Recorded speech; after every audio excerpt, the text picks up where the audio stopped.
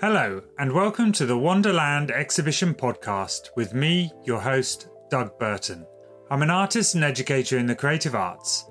Each episode will be a short conversation with a participating artist considering their work, intentions for the show, and anything that emerges in between. The Wonderland Exhibition will take place from the 1st of July to the 5th of August 2023 at the Tremenier Sculpture Gardens in Cornwall. The exhibition shows new sculptures from the southwest about landscape and walking from members of the Royal Society of Sculptors, with assistance from Penzance-based writer Martin Holman. Okay, everybody, welcome to the last of the podcasts from the show Wonderland, which is just about to close at the Tremenier Gallery and surrounding areas at the Tremenier Sculpture Gardens. And throughout the process, just before the show, Doug Burton very kindly interviewed a bunch of us individually about our work when he created podcasts, which were a vital part of getting to know the show and getting to know the artists behind it. And Doug put a lot of work into doing this. But one of the things that was really missing from the collection of podcasts was really Doug and his work. And so we've decided to finish the series of podcasts with an interview. And rather than one person doing this, we've decided that I, Mark Richards, and Barbara Baer will do a joint interview with Doug to really allow him to talk about his work, to ask him some questions about the work that he has at Tremenier, but also about his practice in the broader sense. So here we are. So welcome, Doug, and welcome, Barbara. Thanks, Mark. Hi. It's great to be here. So, Barbara, would you like to start? Yeah, I just did an Instagram takeover, and I showed a few pictures of different work, and one of your sculptures was in there, Doug, and then I scrolled back through your Instagram, and there was a quote where you talk about the ebb and flow of forces and the history around the coastline. And because I was looking for structures that have to do with water, and your pod, it had something about water in there for me. And this connection with the coastline, could you talk about that a bit? You've gone straight into the middle of things style here, Barbara. Yeah. You might be taking that slightly out of context. If I could talk about my work for the show, and maybe that lead into that, because my approach for the Wonderland exhibition was more about understanding something around folklore and history, and perhaps if they're not forces, there's some way that language and material comes into the work. So where physical forces that you might be alluding to in an ebb and flow of forces, maybe I'm more interested in a kind of history or narrative forces that can be enigmatic in some way to a sculpture or drawing. So that's possibly my way into that particular idea. Does that help to sort of start to navigate through it, so to speak? I think it does. I think that also, when this ebb and flow, it sort of, for me, it echoed as a physical force as much as a force of time or a force of story. Because I think this this idea of weaving stories and the history of a place into your work, that seems to be quite a strong part of it. Yeah, I think I'm interested in the way that histories, whether they're mythical or real, impact on landscape. And that's particularly evident in Tremenier and Marazion and Penzance and actually the whole of Cornwall and the Southwest, because I've done other research projects developing these methods. So looking and thinking when I went to Tremenier about St Michael's Mount, the perspective from Tremenier Gardens, and then eventually getting down to Chapel Rock and the walkway. These are things that sort of resonated with me and were sort of starting points for uncovering, okay, well, what does that mean in terms of my connection that I might form with it? And then starting to allow that sort of imaginative journey to happen as a result of looking into these things. Okay, Doug, I'm going to slightly pin you down a little bit more on the pieces for the Tremenier. Your main piece, which is the central sculpture, is, I believe, is it Cornelian? Cornelian, yeah. Cornelian. And Martin Holman has written that it's a composite of materials and thus of origins. What you just said about folklore and the sort of energies around that, and there's certainly something, there is that slightly figurative quality to your works, but it's on first sight, it is very abstract. It's a ceramic piece. It's has green, which I personally think is, or I always associate with kind of folk traditions more as a colour, and it is human in scale. It's quite small human in scale, but there is a sense of humanity there. And I wonder, could you start with explaining the title to us, Cormelian? Yeah, sure. So Cormelian is the name of Cormoran the giant, his partner. And you can look up, there's many different versions of the story that includes Jack the Giant Killer that we all will have known from childhood. The story that I was drawn to was the fact that Cormoran was tasked with building St. Michael's Mount, so gathering the stone and doing it. And being a bit of a lazy giant and a bit of a terror during that time, he delegated the work out to his partner, Cormelian, and he went to sleep and just sort of put his feet up as a male giant might do in that time. And Cormelian, in getting this stone from quite far away and bringing it to the site, got sort of tired and was like, why am I always traveling so far away? I think I'll just pick some stone up from here. And at this point, Cormoran woke up. She drops the stone that she has, which is a green granity agate stone. And that stone is what forms Chapel Rock today as part of that history. So I was captured by the kind of the beauty and eloquence of that story sort of passing down, and in some way informing the figurative, the loosely figurative elements of the sculpture. It has a sort of a female genitalia, this piece of tree. You're right to allude to the green and that sort of coming to life. I almost thought it was almost like fountain light coming out of the top of this thing. There is that, and then but on the bottom right, as you're looking at it, there is these two of the elements that we've used in the fountain part of the sculpture, as if it's a sort of somebody being interviewed and crossing their legs very, very, very daintily, and it looks like two crossed legs, and in a quite coy in the feeling. And I'm just wondering why. I mean, that sounded like it feels like a decision that was made to me separate, either later or the starting point or something. But could you talk through that decision to put those there? I think that there's maybe things that are more kind of formally joyful while you're making sculpture. You're involved in a process and things happen and unexpected things happen and evolve. And so that sort of the falling element. And then I kind of got a slight reverie out of the reclining aspect of it. You think of the reclining nude, or it made me almost think of Manet's Déjeuner sur l'herbe, when you're sort of, the woman with her leg in that pose, and there being this sort of just playful, imaginative leaps that you make as a part of a creative process. And when I did it, I was like, yes, I need something like that to kind of feel like the elements aren't static and to increase that animated nature of it. And it is set on a stage. This purposefully raised. There is a platform. It's as a sculptor, it's just trying to sort of play with the structures and the materials and processes that we have at hand, and sort of making the most of them. So it's interesting to go from one point where you have folklore and a sort of a strict structure to another point, which is much more to do about creative process and sculptural ideas. Thank you. Yeah, that brings me to, I wanted to ask you about the materials you're using, because obviously they're ceramic sculptures and they're sitting on one of them is sitting on a wooden base, but they include all sorts of other materials that I guess you have gathered in, probably in the area where the story plays, and the combination, and sort of where and how does that engagement start for you? With you mentioned the story side, and now how and where does material side come in?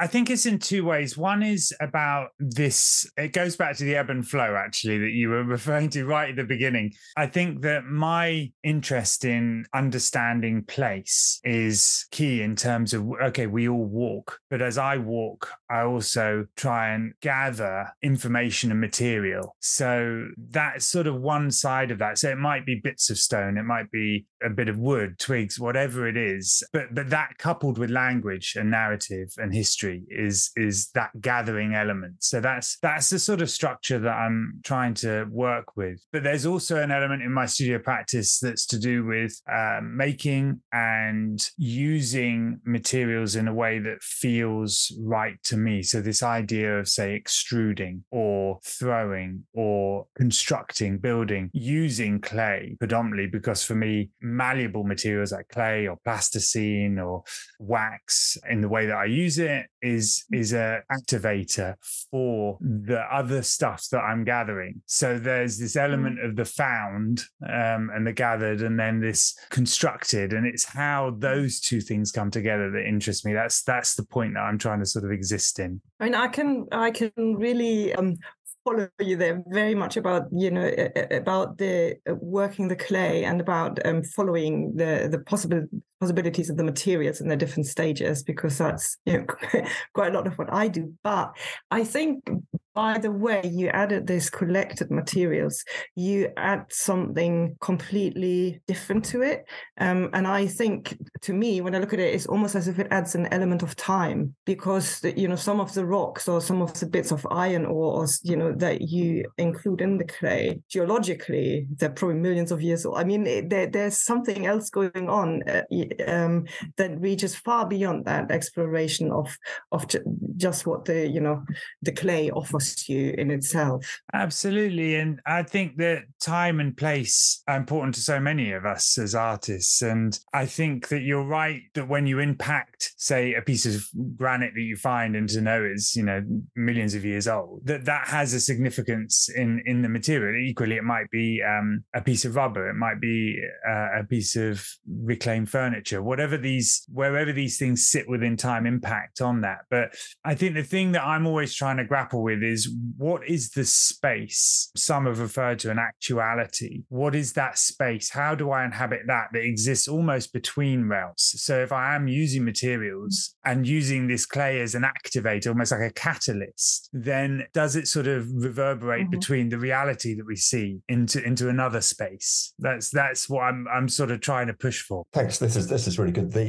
You've got three pieces in the show. You've got the Cormellian, as we've just discussed, and then the Giant's Well, which I think you've been referring to materially, which is a piece behind, and also a monoprint called Seraph, which, as far as I understand it, Seraph is the sort of top-notch angels. They're the sort of top table of angels. So I think the monoprint, which sits to the left of the main sculpture, certainly visually is I mean, I think it's sort of thematically linked, but visually it is very closely linked with Cormellian. The Giant's Well, which I can see thematically has a link. To me, to be perfectly honest, I didn't know why you put that in, because it felt like a visual, almost a non sequitur to the other two pieces. And so I'm going to ask you to convince me why that was a good idea. It makes so much sense to me. Can I convince you? Sorry. No, it's all right.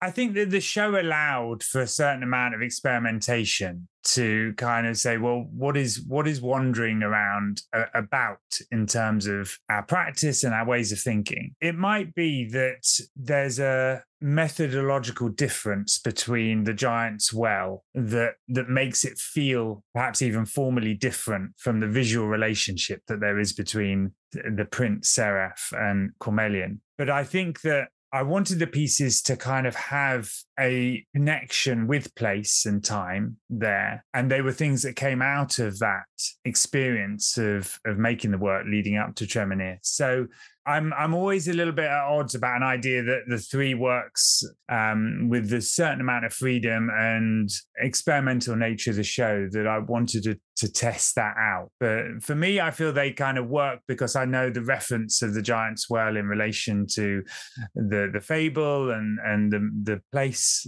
that we've been talking about in that area. So yeah, I mean, it's if you don't feel that, that's fine. Please tell me. No, I mean, I'm really a challenge. I mean, I'm willing to learn about, and I was quite intrigued by that seemed very different from the other two, but in a way that did create it created tension. It was certainly, I noticed that when Martin was hanging your pieces, that he found that quite difficult to work out how to bridge that gap. And one of the things that he tried when you weren't there, actually, was to put them very close together. And that didn't work because, it didn't work actually just in terms of movement of people, but thematically either. So it was, but that was, I think, was quite interesting, how difficult it made that process, which meant that a lot more thought. I'm not suggesting this is a technique one should all employ, but it certainly created a lot more. You had to put a lot more thought into how the pieces were portrayed. I'm not saying that it took away anything. In fact, if anything, it added to it. But I was just going to say that actually that formal relationship, Martin, did work out really well. And I think that was an advantage of actually putting the piece in, because there was a triangle that linked the three things. And I think that for me, when I saw it, is what it needed. And that relationship to be had in a kind of in a triangular shape was I think quite powerful. So I was very grateful to Martin and to all of you to allowing that to be done. But sorry, Barbara. Yeah, I was. To me, there's nothing like a giant if there's nothing smaller than the giant. And it was, it was the giant's well that turned Chameleon into the giant, and them. And I was actually in the room that day where your things got shifted around a lot.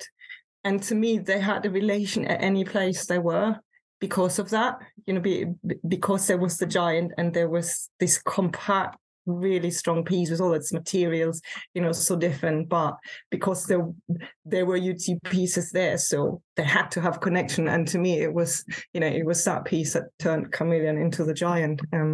So yeah, there's a nice scale reference there, and it was interesting that Seraph, this print, actually came right at the end of the process of making and thinking for me, and I was interested in the title as well, as you say, about an angelic being, but this kind of sense that we're talking so much, we're using a name about something that doesn't exist, but it has a powerful sort of presence when you start to think about it and what it might be. It gives you this sense of recognition. And in the same way, an object like the giant's well, this essentially this broken vessel that relates very closely to the giant's well, which, if you've been up St Michael's Mount, is about halfway up, and is the home place of Cormoran and Chameleon. This sort of lovely sort of well, stone made pitch halfway up the hill there. So yeah, I take both of your points, but I feel that I'm really pleased to hear that, Barbara, that you got that kind of sense of them coming together like that. I think the aspect that came across when the monoprint went up, which I think has a sort of otherworldly quality to it, and I think for me it created a sort of, I suppose, an echo of veneration, which affected Cormelian. To me, it turned, because for me, when I first encountered Cormelian, there was a crudeness in the ceramic, the way the ceramic sort of is slightly fallen, flopped and bent and things.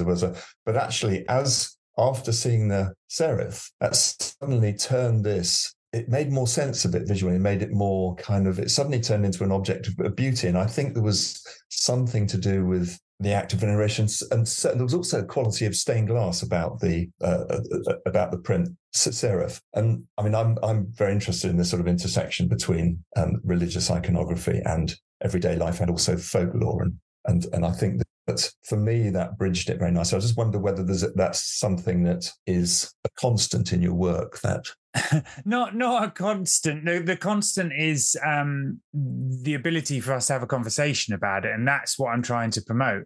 I mean, it's interesting that so many of the podcasts that I've done have the artists have thought a lot about the Camino Way and the pilgrimage route, and obviously this very close sense of the religious pilgrimage. And then right at the end, we're sort of talking about folklore and stuff that is paganistic, and they're overlapping, and so I think that interests me, the way that the same path, the same road that we walk can have these overlaps of language and meaning and history and thinking, and the way that we relate to it as human beings, as much as anything, is something we're trying to understand again. And then, as Martin said in his writing about my work, it's about the imaginative leap that happens after that, and that's what sort of fascinates me in the work. I think the beauty though of having an object like that around, having that giant well, say, living with you for a year or some time,